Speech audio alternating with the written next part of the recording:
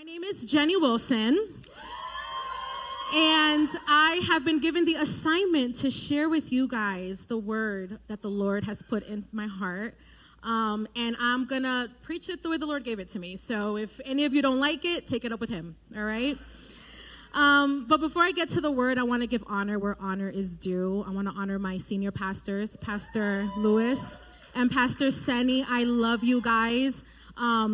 From the moment that I walked into those doors with my daughter, you guys did nothing but love us. And I wouldn't be the person I am today if it wasn't for your mentorship and your leadership. And I love you guys. And thank you for trusting me with this pulpit. Whatever I mess up today, you can correct for me next week, okay? All of our pastors, I love our pastors, every single one of them. Every single one of you guys have truly just impacted my life in one way or another. So I love you guys. I love our leadership. I love our church. Listen, if you guys are not a member of this church and you've been coming for any period of time, get committed, okay? Get committed. Get under some great leadership. Because if you really feel safe and home here, just take the Driven class, okay? It'll be the best decision that you made after accepting Jesus. So yeah, and then, but last but certainly not least, I want to give a shout out to my husband. My baby forever. JJ, John, some of you know him as Coach. He's babe to me. I love you, babe. Thank you so much for just being a great leader, a pastor of our home, of our family, and for being the father and the man of God that I always knew you to be. So I love you. All right, I'm taking my G card back, okay? We're going to get down to some kingdom business. We have been in this sermon series of just prayer, right? Of just how powerful prayer is. And, you know, just what prayer can do in your life, right? And I want to share with you just what the Lord has deposited in my heart regarding just this topic of prayer. And we spoke about corporate prayer. We spoke about all these prayers, but I really want to focus on personal prayer, right? Like the prayers that is between you and the Lord. The Bible is filled with scriptures, right? Scriptures of men and women who walked with the Lord, and they used prayer to impact their lives and this world. And we too are able to pray down some promises from heaven, right? That can impact our lives and our world. And instead of the 3 points that we're used to, right? 3-point Louis, right? What I'm going to give you today are 3 keys to praying down some promises that have not only allowed me to pull on the strings of heaven and see God move in my life, but have also helped for me to better understand the heart and the character of God so that my prayers would reach heaven. If you would turn with me in your Bibles, we're going to focus on our verse for today. It is found in Mark chapter 11, verses 20 through 24. And in these verses, we are going to find our 3 keys that we're going to talk about today. Amen. So Mark chapter 11, verse 20 through 24, and the word of the Lord says, as they passed by in the morning, they saw the fig tree withered away to its roots. And Peter remembered and said to him, Rabbi, look, the fig tree that you cursed has withered. And Jesus answered them, have faith in God. Truly, I say to you, whoever says to this mountain, be taken up and thrown into the sea, and does not doubt in his heart, but believes that what he says will come to pass, it will be done for him. Therefore, verse 24, I tell you, whatever you ask in prayer, believe that you have received it and it will be yours. Whatever you ask in prayer, believe that you have received it and it will be yours. Ask, believe, receive. Let's pray. Dear Heavenly Father, Lord, we thank you, Father, that you are here, that you're with us, that you've already set up the grounds of our heart, Lord. And I just pray, Father, that I would decrease in this moment and that I would only speak, Father, the words that you've given me, Lord. We give this moment unto you, Holy Spirit, for you to have your way. In Jesus' mighty name we pray, amen. So to give you guys all a little bit of context of what is going on in these verses, Jesus is in his final days, right? It's leading up to his crucifixion. And Jesus has made his triumphant entry into the city of Jerusalem, riding in on a donkey. And he's presented himself to his people as the long-awaited king. And so the people are excited. They're filled with joy. They're shouting their praises to Jesus, yelling, Hosanna, which means save us.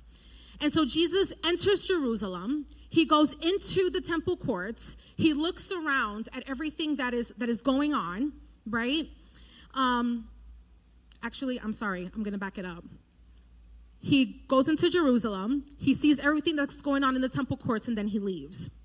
The following day, we are told that he returns back to the temple, but along the way, he sees this fig tree. And at this point, you can imagine, Jesus just walked everywhere, right? He's walking everywhere, so he sees this fig tree, and he's hungry, and he's tired, and he's reaching this fig tree because he's going to take some of the figs to eat. And when they approach this fig tree, they see that the fig tree is filled with nothing but leaves. It looked good, but it was filled with nothing but leaves. And so Jesus curses the fig tree for its deceptive appearance. And the disciples hear Jesus say to the tree, may no one ever eat from you again. So now they're back in Jerusalem, right? They're back in the temple courts. And Jesus, seeing what he had seen the night before, is in a righteous anger, right? Because he sees that there are people just taking advantage of the poor, taking their money. There's money changers. There's people selling doves. And the Lord is outraged because they've turned this house of prayer into a den of thieves. So that night, Jesus leaves the city. So now we find ourselves in our main text, right? So it's the following morning, and they're passing by the same fig tree again. The only thing is that this fig tree now looks a little different. By the time they reach the fig tree, it is withered to its roots. Peter sees the fig tree and remembers that just yesterday, Jesus had cursed the tree. And now the tree was completely withered. Now that alone, there's a lesson to learn from that, right? But the disciples are less impressed by the withered fig tree and more amazed at the speed with which Jesus' words came true. One would think, right, that this would be a perfect opportunity for Jesus to sit down with his disciples and talk about just the unfaithfulness of the religious leaders and their hypocrisy. But instead, Jesus uses it as a teachable moment to talk to his disciples about the potential power of prayers when they're prayed with sincere faith to God. So now I'm going to introduce to you my first key to praying down prayers is that you make your request known to God. Pulling down the promises of God on your life is that you would first have to open up your mouth, right, and make those requests known to God. You would need to ask for it in prayer. A passage of scripture that many of us are familiar with is Philippians 4:6, that says, do not be anxious about anything, but in everything, by prayer and supplication, with thanksgiving, let your requests be made known to the Lord. Now, some of us might think, or at least I know that I thought, since God knows everything, he reads our minds, right? He knows what we're thinking before we think it. Can't I just think about what my requests are to the Lord, right? And sure you can. Sure you can. Or, some of us like to journal, and we, like to journal our thoughts and our days. And, if God knows it all, then can we just journal our thoughts, right, into the Lord? Yeah, you certainly can. Or these worship songs, they minister to our souls so much, right? And sometimes it's just that one worship song that you listen to, that it is speaking exactly to your situation. And so can I just sing that worship song, right? And make my requests known to the Lord that way? Sure, you absolutely can. You can make your requests known to the Lord in many different ways, and the Lord will hear you. And he is able to come through for you. But as great as it is to think about your thoughts and your requests and to write them down in a journal and to sing along with a worship song, God is calling us to a deeper degree of intimacy and power when we speak those requests out loud. Why? Because your words have power. Let's take a look at Daniel 10, verses 10 through 12. And in these verses, it explains just how powerful words are. Verse 10 says, and behold, a hand touched me and set me trembling on my hands and knees. And he said to me, O Daniel, man greatly loved, understand the words that I speak to you and stand upright, for now I have been sent to you. And when he had spoken these words to me, I stood up trembling. Now look at what the angel tells Daniel in verse 12. Then he said to me, fear not, Daniel, for from the first day that you set your heart to understand and humbled yourself before God, your words have been heard, and I have come because of your words. We can learn a lot about the power of prayer through Daniel. You see, because earlier in this chapter, Daniel was given a revelation, right? And the revelation was concerning the people of God and a great war that was going to involve them, and it grieved Daniel greatly. So he fasted and he prayed and he asked God to give him understanding and vision. And what does God do? God responded to Daniel's prayer the very moment he made his request known to God. Daniel prayed, and God dispatched an angel to strengthen him in a moment of weakness. Your voice is a God-given gift, and the enemy knows this. So he will work his hardest to silence you. But when you speak your requests out loud, it does something in the atmosphere, right? It shifts the atmosphere. Because the atmosphere, what happens is that when you make your request known to God out loud, the enemy hears it, but God sends you reinforcement. He sends you backup. He dispatches ministering angels to strengthen your spirit and your faith. He equips you with spiritual armor. Because when you speak, the enemy now is also made aware of your request. So since he wasn't successful in silencing you, he will make it now his business to discourage you. But just like in Acts 18, verses 9 through 10, when the Lord came to Paul in a night vision, he is coming to us today telling us, do not be afraid, but go on speaking and do not be silent, for I am with you. And no one will attack you or harm you, for I have many in the city who are my people.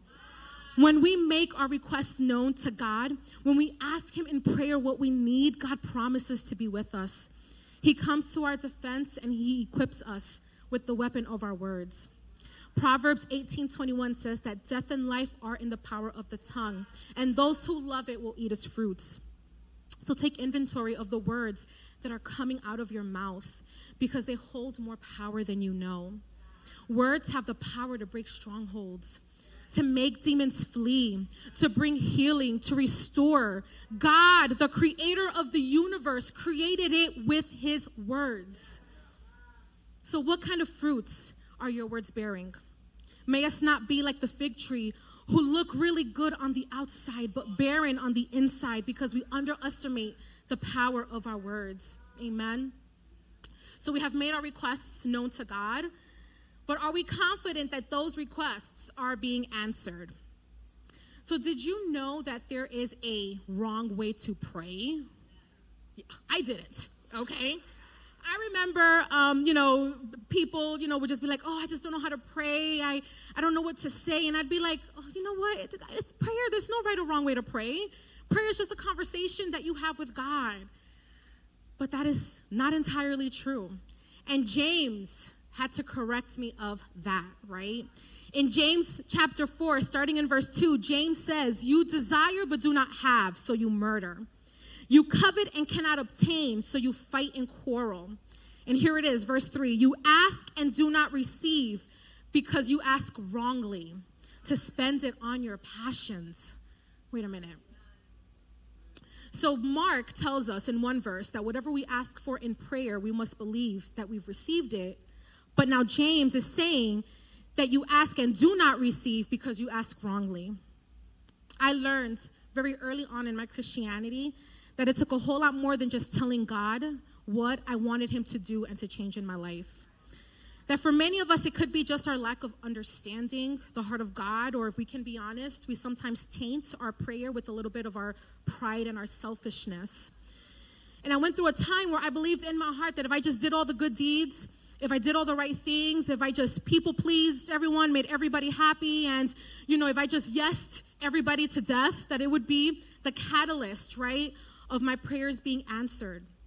But I found out that the miracles and breakthroughs that I was praying and desiring could not depend on me praying that the Lord would change my circumstances, but instead that I would pray to the Lord that he would change my perspective. That if God allowed me to be in a season of testing, of trying, that he is allowing you to be in a season of testing and trying, that we shouldn't be so quick to pray to God to take us out of this circumstance, but to pray that he would take us through it. We are the ones responsible for our prayers being hindered. Our sin, our fears, our doubts, they block the blessings from reaching us. So how do I know this to be true? Because the word tells us in 1 Peter 3:7. Likewise, husbands, live with your wives in an understanding way, showing honor to the woman as the weaker vessel, since they are heirs with you of the grace of life, so that your prayers may not be hindered. Wives, don't get too excited, okay? Because this really pertains to all of us, right? That if we pray wrongly, if we pray with the wrong heart, that we can hinder our own prayers from reaching the Lord. That no matter how great that they might sound and how eloquent our verbiage is, if it's not prayed with a pure heart, they will not reach heaven. Psalm 66:18 says, if I had cherished iniquity in my heart, the Lord would not have listened, but truly God has listened to the voice of my prayer. I can appreciate James' emphasis in using wisdom while praying, because if we aren't careful, we will end up resenting God for things he never promised to give us. In Luke 11:9, this is Jesus talking. He says, and I tell you, ask and it will be given to you. Seek and you will find. Knock and it will be open to you. For everyone who asks receives, and the one who seeks finds, and to the one who knocks it will be open. When asking God what we need in prayer, we should also ask him to give us a heart of wisdom and understanding, and to reveal to us any hindrances that may be keeping our prayers stagnant. And we may have to change the way we pray, or we may have to change what we pray altogether. But the intimate exchange that happens between us and God when we pray is that he gives us glimpses of his glory. He changes our hearts, right? He causes our desires to change. The way we think changes. We go from praying selfish prayers to selfless prayers. And when we pray this way, what we are asking is actually coming from the heart of God himself. And so he gives this to us, right? He's obligated to give it to us because we're praying with his heart. When we pray with the heart of God, he gives us what we're asking for because he is faithful to keep his own word to himself. We read again, Mark verse 24. Therefore, I tell you, whatever you ask for in prayer, believe that you have received it and it will be yours. And this brings me to my second key, which is you have to have faith to believe that he will answer. Let's read over that verse 22. And Jesus answered them, have faith in God. Truly, I say to you, whoever says to this mountain, be taken up and thrown into the sea, and does not doubt in his heart, but believes that what he says will come to pass, it will be done for him. Let's go back to James, because James is not done talking to us today. In James chapter 1, verses 6-8, he says, but let him ask in faith with no doubting. For the one who doubts is like a wave of the sea that is driven and tossed by the wind. For that person must not suppose that he will receive anything from the Lord. Ay, ay, ay. He is a double-minded man, unstable in all of his ways. Ouch. Listen, read the book of James, all right? Because James is just full of that like correction that sometimes you can't sugarcoat. You know what I'm saying? Like he is not sugarcoating, and he is coming for us today. Because God takes this faith thing seriously. And James wants us to understand just how serious. He compares this doubtful person like a wave of the sea that is driven and tossed by the winds. That person is not standing on a solid foundation. Has anyone ridden the train or the bus or the subway? Yeah? Well, I used to be very familiar before I moved to Connecticut. I grew up in New York, right, in the Bronx, and from high school, 9th grade to senior year, I had to take public transportation. There really is no school buses in New York, right? Like you're like in middle school, they give you a Metro card, right? And you take the bus and you go to school. And so I lived pretty far from my school. I was in the South Bronx. My school was all the way near like upper Manhattan, Bronx area, right? And so I would have to take either one bus two buses to go to school, two trains to go to school, or a bus and a train to go to school, right? And I would have to take the subway, and the subway's disgusting, you know? And every time I'd have to get on, it's always packed, right? Packed with the students and everyone trying to get to work and school, and there were never any seats, and so I'd have to stand sometimes.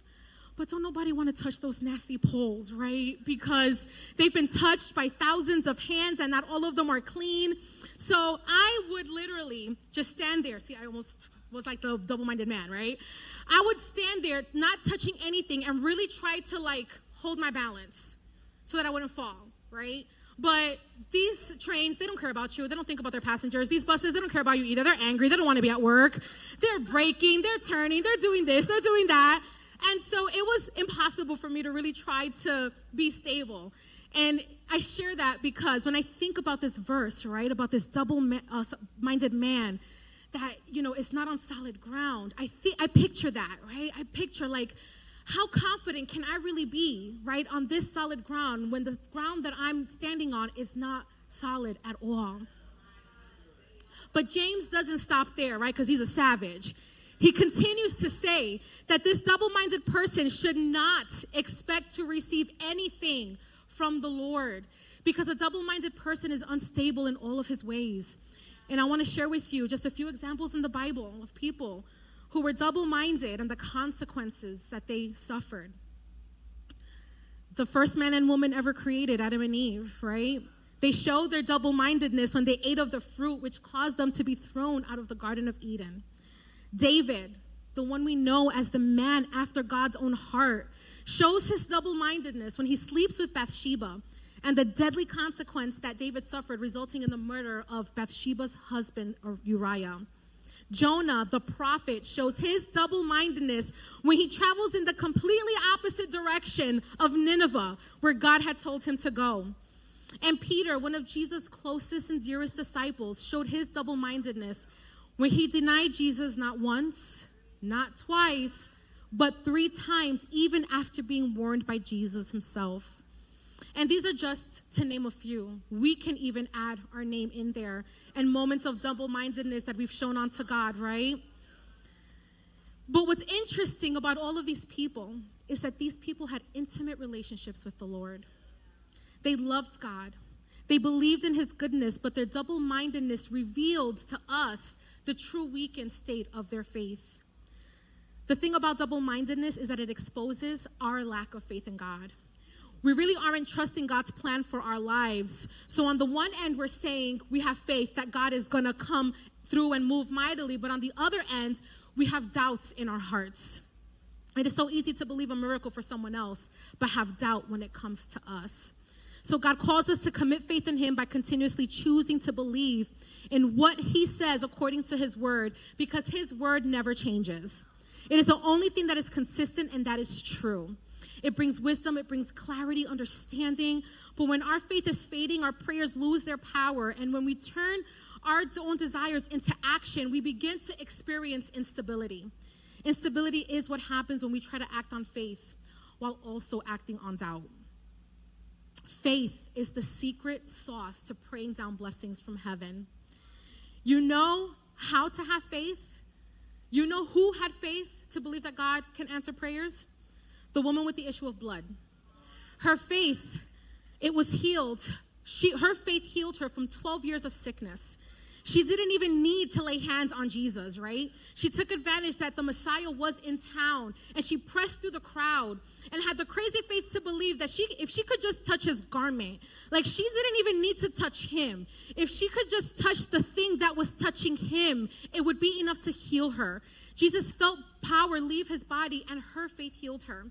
The friends of the paralytic, it was their faith that healed their friend. Imagine that. Hearing that Jesus is in town and you are just thinking about your friend. You're not even thinking about your own situation, whatever you need the Lord to do for you. You're thinking about your friend who is in dire need of healing. And so they can't get through to Jesus. Jesus is so near, yet so far, but they figure out a way to get through to him. They make a hole in the roof and they bring their paralytic friend down through the roof, and it wasn't the paralytic man that caught Jesus' attention, but it was the faith of his friends that moved Jesus to heal the paralytic man.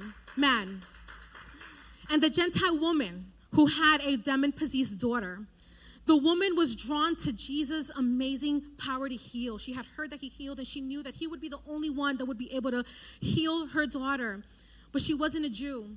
So many maybe were asking themselves at that time, is she really just coming to Jesus to impress him because she just wants some help, or does she really believe that this is the Messiah? And so she's pleading to Jesus, and Jesus doesn't respond. But then she demonstrates her faith in God's promises by reminding Jesus that God himself promised to bless all nations through his promise to Abraham. Jesus recognized that the woman not only had faith to believe that he had the power to heal her daughter, but more importantly, that she believed him to be the long-awaited Messiah, sent both to Israel and the Gentiles to redeem them from their sin. And it was that kind of faith that moved Jesus to heal her daughter. We see something beautiful and powerful in the faith that these people had in Jesus, because when they demonstrated their faith, God moved. Faith moves God. When we have faith to believe that God will do what he says he's going to do, God moves on our behalf. As Christians, we are constantly praying to God to meet our needs, heal our bodies and minds, restore relationships, and give us wisdom. But just like James 1:5 says, 1:5-7 says, unless we ask in faith without doubting, we won't receive what we're asking for. Which brings me to my final key, which is faith partnered with action results in answered prayers. Faith grants us access to blessings, but action closes the gap between us and our blessings. The person most responsible for the things that happen in your life besides God are you. So while you're waiting and believing for the Lord to answer your prayers, don't just do nothing. Don't just be idle. Don't just be stagnant, right? That's not wisdom. Or placing the burden of responsibility for our desires on other people, right? So that they can meet those needs. But rather, pray that the Lord would empower you with the necessary tools so that you're ready to receive what you're asking him for. Hebrews 11 in the Passion Translation reads, now faith brings hopes into reality and becomes the foundation needed to acquire the things we long for. It is all the evidence required to prove what is still unseen. Faith and action. Faith brings our hope to reality. Action helps materialize what is still unseen. Our faith alone is all the evidence we need to prove that we already have what we're hoping for. It just hasn't materialized yet. But just because you don't see it doesn't mean that God is not working. If you have been praying for anything for any amount of time, over and over, and you still feel frustrated because nothing is happening, don't lose faith. Don't stop praying. The enemy is really good at attacking our faith by making us feel like God is not listening, or that he's not going to come through, or that he doesn't care. The enemy would want nothing more than for us to stop praying altogether, because he knows the power there is in prayer, especially when the prayers are prayed by the righteous. The enemy knows that the prayers of the righteous are powerful and effective. And if he is not able to silence us, he will attack our faith so that we either pray less or pray with no effectiveness. The end of verse 24 in Mark chapter 10, it says that whatever you ask for in prayer, believe that you have received it and it will be yours. But oftentimes when it comes and it is yours, it requires more prayer. Prayer doesn't stop when God gives you what you asked for, right? Prayer gets you to places that only prayer can sustain you. But too often we receive what we've asked for and we stop praying. And that's the time when we need to pray the most, because if we don't, we will blame God for what we lose in prayerlessness that we gained in prayerfulness. The beautiful lie of Satan is that once we get it, we no longer need prayer to keep it. So we pray for a new job. We want a new job because we're unemployed, or we just don't like the jobs that we have. And we find ourselves in our prayer closet, right? And we're highlighting all of the prayer verses, and we're fasting, and we're doing all of the things that we need to do, right? We're praying fervently to God for him to open a door of opportunity. And then God does it. You've got the job that you wanted. Are you still praying with that same fervor? Or you're praying for a spouse, right?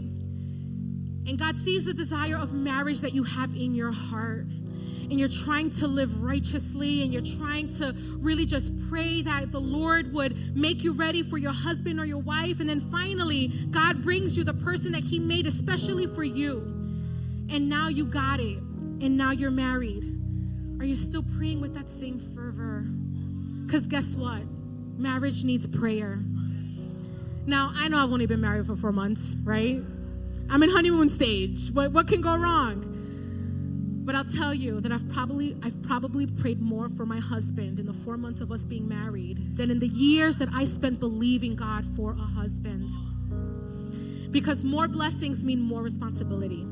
And it takes much more for us to hold and to handle. But through prayer, God strengthens us to be able to sustain what he has given us. These keys aren't the only keys to praying down heaven's blessings on your life, but they were the keys that I used, that God allowed in my life for me to be able to walk in the fruit of answered prayers. There has yet to be a request that I have made known to God that God has not answered. Because even the ones that I'm still waiting on God for, I am faithful to believe that he's going to do it. After giving my life to Jesus in 2016, God immediately raised me to be an intercessor for my family, to pray over their salvation, because it shattered my heart at the thought that I'd go to heaven and they wouldn't be there with me. In 2017, God used Pastor Lewis to speak a prophetic word about my family. And he said that my parents and my sisters were going to be saved. And I held on to that prophecy with all of my heart because I believed that I was going to see it come to pass. In 2018, Nady, my baby sister, gave her life to the Lord. In 2020, my mother gave her life to the Lord. In 2022, my other sister gave her life to the Lord. And earlier this year, just a few months ago, my dad gave his life to the Lord. For 6 years, I asked, I believed, and I received. And I continue praying for them. In 2018, Pastor Ceci tells me a prophetic dream that she had.